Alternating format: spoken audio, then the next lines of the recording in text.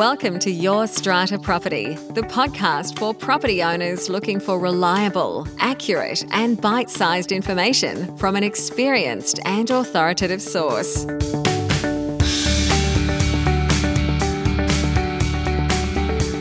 Hello and welcome to this week's podcast episode. I'm your host, Amanda Farmer, and my guest this week is Corey Nugent. Corey has over 30 years' experience in the insurance industry, primarily in building and construction. Having worked with small and large insurers, including national and multinational organisations, and more recently with the Insurance Council of Australia, Corey has an enviable breadth of knowledge and experience in how insurance applies across the construction segment of the economy and how the built product performs and lives post-completion. In recent times, Corey has been working closely with the Office of the Building Commissioner and the New South Wales Government, assisting with the development of reforms now implemented across the New South Wales building and construction industry. Corey is the CEO of Resilience Insurance, the first insurance business bringing the game-changing decennial liability or latent defects insurance into Australia. To explain all this and more, I'll take you over now to my chat with Corey Nugent. Corey Nugent, welcome to the show. Hi, Amanda. Thank you. Thanks for having me.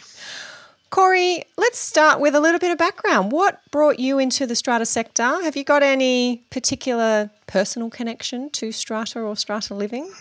Back a while ago, yeah. So one of my first property purchases was exactly that, where I lived in a brand new property, bought off the plan and moved in. And quite luckily for me, we had a really good builder with our property who, for probably the first 2 or 3 years, was one of the most seen people on our property, always fixing things and dealing with things. But I've certainly had friends and family that have not had that experience. So directly and indirectly, there's been quite a bit of involvement, I guess.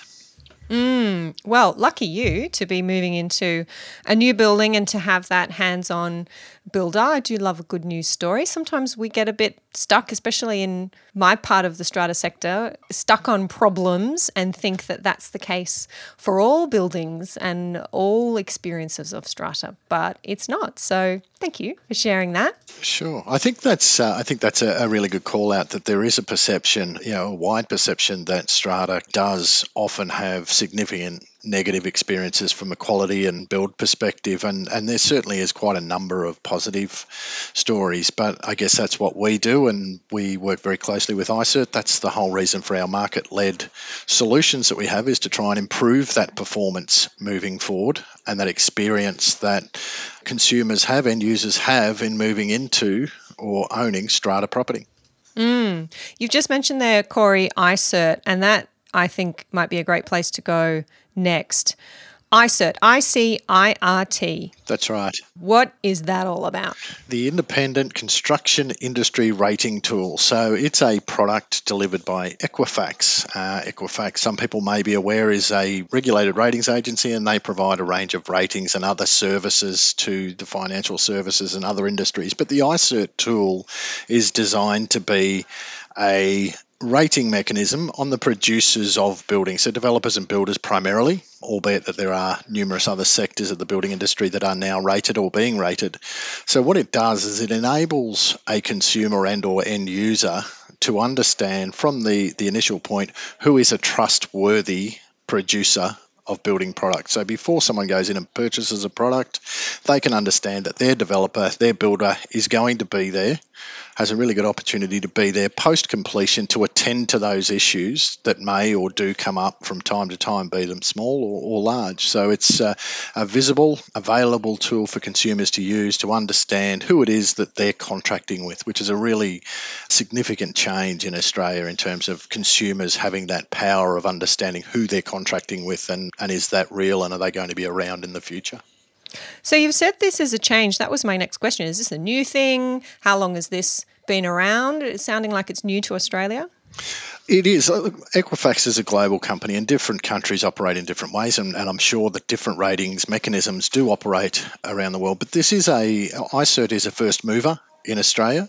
It comes out of the building reforms that have been prosecuted across the country, of which in New South Wales I think we've seen the most movement or the most progressive movement in terms of transparency and accountability, but also bringing in that trustworthy element of what's there. So if we look at David Chandler's work and that of the Office of Building Commissioner and Department of Customer Service, the work that they've been prosecuting or progressing over the last 3 years, one of the key measures amongst many in that space has been to enable the commercial market to get involved in establishing mechanisms that drive either security, trustworthiness, accountability, and iCert is a critical one of those insofar as it now enables, and it's the first of its type in Australia, been available for probably about 18 months or so now, maybe a bit longer, where it enables consumers from the outset, before they walk into a display suite and put down a deposit or similar, to understand who it is that they're contracting with. So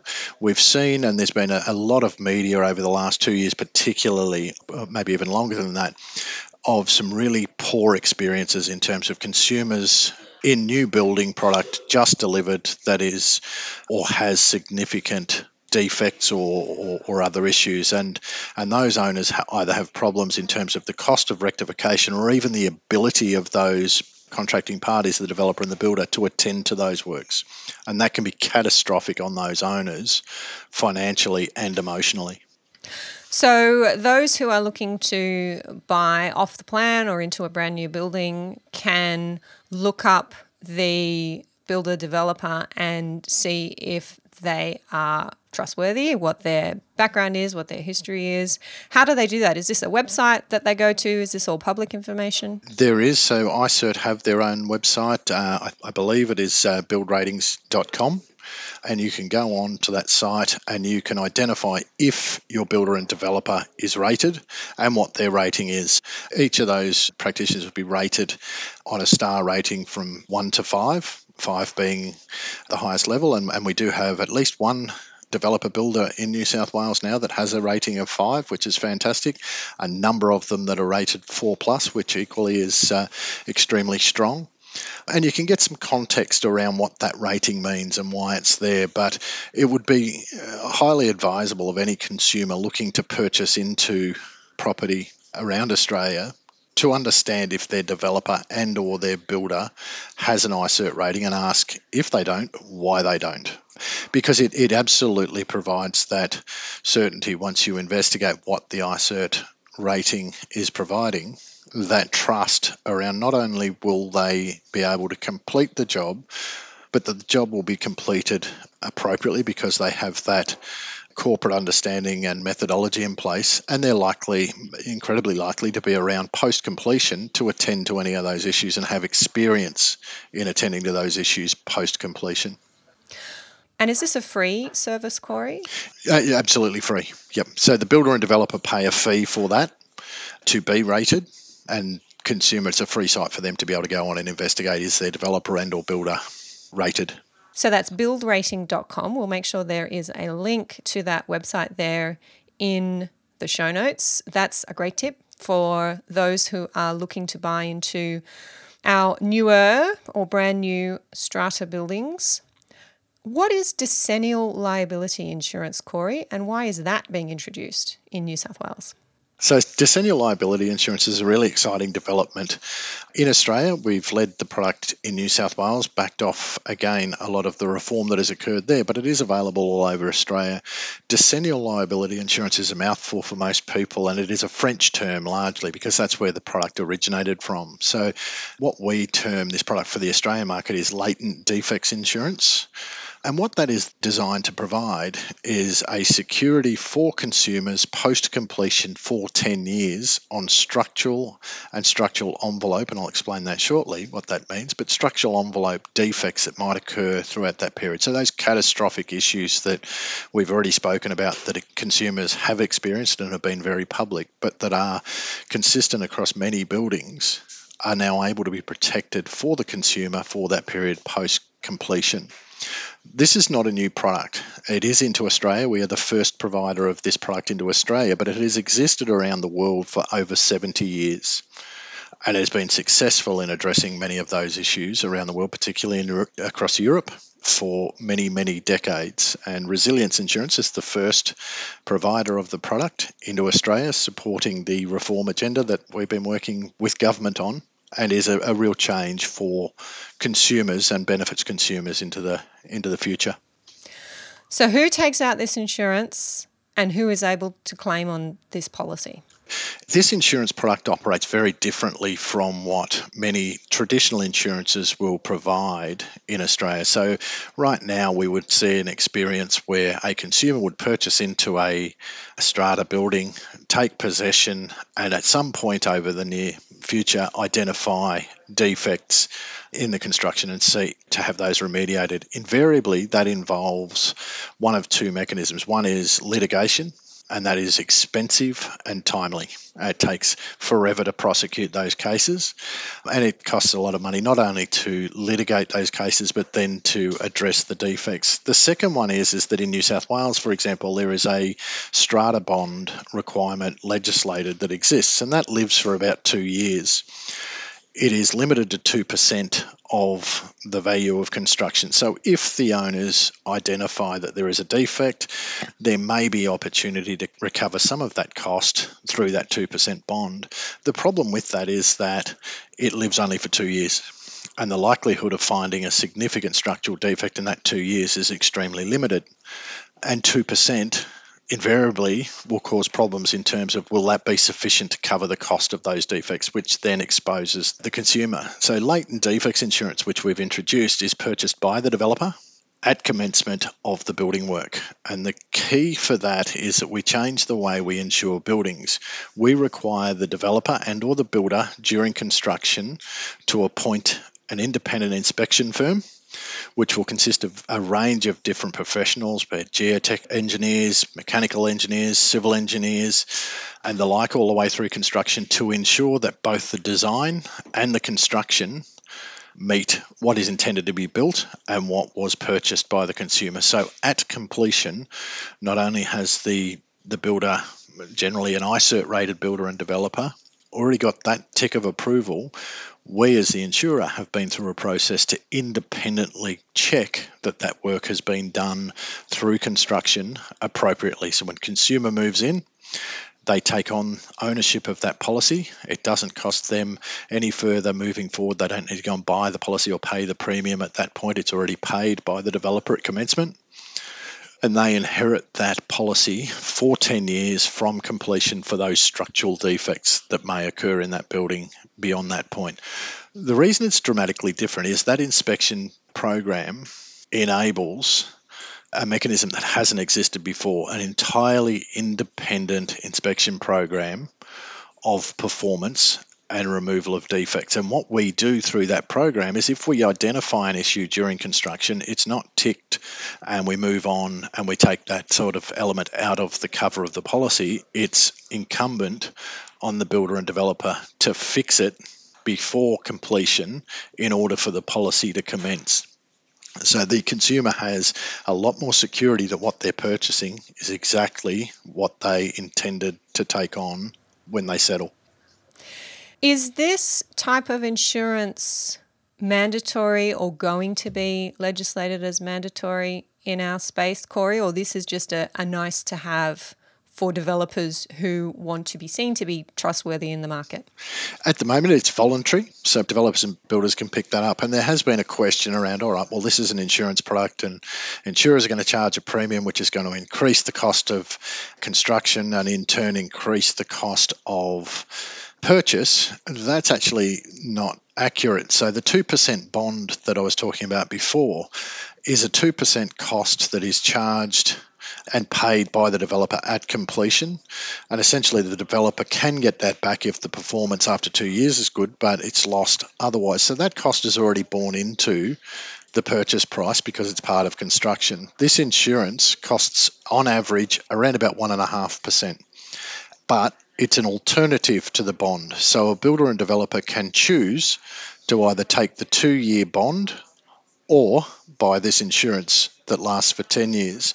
The insurance is cheaper than the bond, which makes it for the developer an economic benefit, but for the consumer a significant change in terms of the security that they have for a much longer period. Right now it's voluntary. There was a ministerial panel established by the previous minister, Kevin Anderson, to investigate this and finalised by Department of Customer Service, and that report was given to government. Government have consulted widely on that in some areas and may consult further in the future. And there was a couple of options under that program to look at potential mandatory inclusion or changes to the strata bond, but that's going to be a decision for government at the end of the day in terms of which way they prefer to go in that space. Positively, we've had really good feedback, and this program has been operating for 6 to 9 months in New South Wales. We've had really positive feedback from builders and developers, and a lot of them investigating and seeking to take this type of insurance as an alternative in New South Wales, seeing the benefit that it provides them and for their customers in who they're selling to. So it has really good take up already. Eventually, we're going to find in New South Wales, under the voluntary mechanism of ICERT and latent defects insurance, the consumers will be armed with the knowledge of knowing that they can choose and select their purchase on a rated developer and builder and on a building that has latent defects insurance over those that choose not to provide that protection and transparency. Corey, some of our listeners may be familiar with homeowners warranty insurance. Yep. And the mandatory nature of that for strata buildings of a certain size. Can you explain how this latent defects insurance is different to homeowners warranty? Yeah, it's dramatically different from homeowners warranty from that point of view. The first and more obvious ones is homeowners warranty generally relates to residential homes, and it does include some strata property at the lower level of that, so under 3 stories, for example, and those sorts of things. Homeowners warranty provides what they call a last resort insurance mechanism, and that means that in order to make a claim, if you find defects, your builder needs to be either dead, disappeared, or insolvent. If that's not the case, despite having those defects, you either need to pay for it yourself, litigate, or wait for one of those triggers to occur. Latent defects insurance is entirely different. It is first resort, and it is strict liability. So what that means is that when the defect occurs, the claim can be made and the insurer responds. You don't need to wait for any of those additional triggers. So it changes the landscape significantly in that space. Strict liability is a technical term, but essentially what it means is that historically, whether it's a low-rise or high-rise building, consumers have generally only had the mechanism of the builder or developer or professional services, professional indemnity insurance to seek. So who messed up, who was at fault, and we need to go to court to find out who was at fault, and that might be numerous parties for a certain percentage, which will take years. Strict liability, which is what this policy operates on, that it doesn't require fault to be the cause to drive the claim. It is there a defect or not? The issue of fault is one for the insurer to take on with those people that caused the issue later. But for the consumer, I have a defect, I need it fixed, and the insurer is there now to deal with that. And assuming that the builder may well still be around, but this is a policy of first resort, so the insurer is stepping in, who goes in to fix the defect? Do you as the insurer want to send the builder back to fix their own mistakes? This insurance that we're offering is what we call selective. So that means we will only offer this insurance to those builders and developers that are trustworthy, similar to an ICERT rating, are trustworthy and able to attend to the work positively. What we would generally find with that cohort is that, look, things go wrong. And in a strata building, for example, it's not always that the builder did the wrong thing. It could be a range of factors that have brought that about. So we will engage with the builder to see what that is, because it's always the most economical and quickest way to try and address those things. But if we were to use the builder to address any defects that exist, we would be there overseeing that and making sure that it was affected properly. If the builder is not able to do it efficiently in terms of time and the like quickly enough, the insurer is there and we will address it as the insurer to ensure that it is fixed promptly. And just to clarify, is this insurance only available for brand new builds, not for remedial work or work done once the building is constructed? That's right. At the moment, it is for new builds. There is opportunity in the future to look at lower rise buildings and for significant remediation work, but that's something that will evolve over the short to medium term, is my expectation. I think the experience and drawing to some case studies or comparisons as to where this sits on the lived experience of strata and the like. Not that the product was around at the time, but if we're to look at the experience of, say, an Opal or a Mascot Towers type of structure where there was significant defects, and look, the cause of those defects is an issue for courts to work out down the track because that's the mechanism that we live under. But if we look to, say, an Opal Towers example, that there was a significant structural defect identified, the owners were required to move out of the property on Christmas Eve, and they were out of home for quite a considerable period of time. In that case, the time that was lost between moving the owners out and identifying who was going to respond to what, commencing the legal action, which, by the way, is still progressing through the courts, the insurer would have been there in that case because alternate accommodation is covered under this policy. The insurer would have been there on Christmas Eve, accommodated the owners separately, and immediately attended to that rectification work. That may or may not have included the builder, depending on if the builder or the developer was around at that point in time. But part of the reforms prosecuted in New South Wales support that remediation project. So the owners would have been back in their properties much, much sooner, without the cost, without the need for litigation in that space or the expense for litigation, and that work would have been signed off in a manner that assured the owners that they now are in a position that they should have been in at completion. More importantly to that is that post the rectification works, the ancillary issues that have come up on buildings like that, and I'm picking on Opal here, but it's not inconsistent to many of these properties that experience this. The reporting and the satisfaction of the rectification work means that the engineering and other reporting that is in place is qualified. So things like strata insurance that applies on those buildings is now multiple times more expensive than what it was prior to the identification of the defects. That is a direct cost straight back to those owners, which is multiple times more than what they had. And more importantly, the value of their asset is now significantly diminished.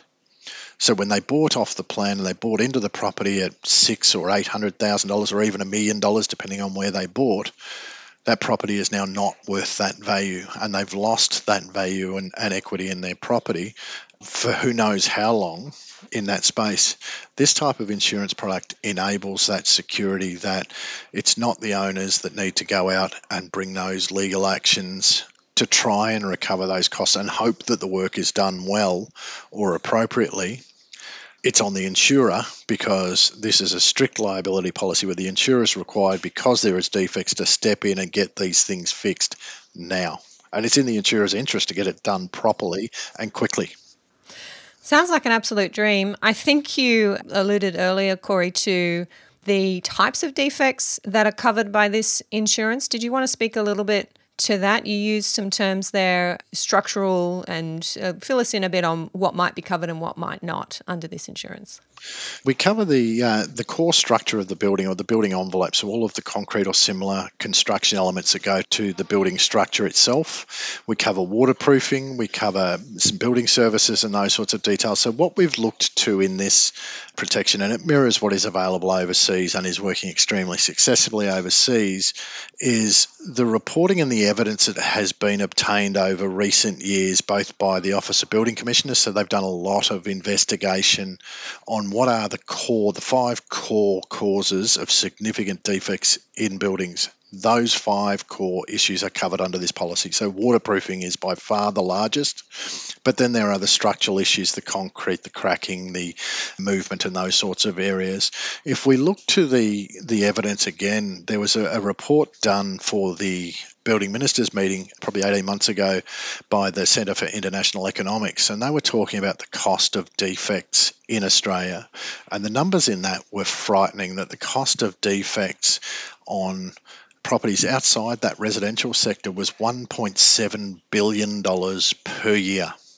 Now, without an insurance solution to that, that is $1.7 billion plus legal costs, plus angst and emotional distress directly to consumers.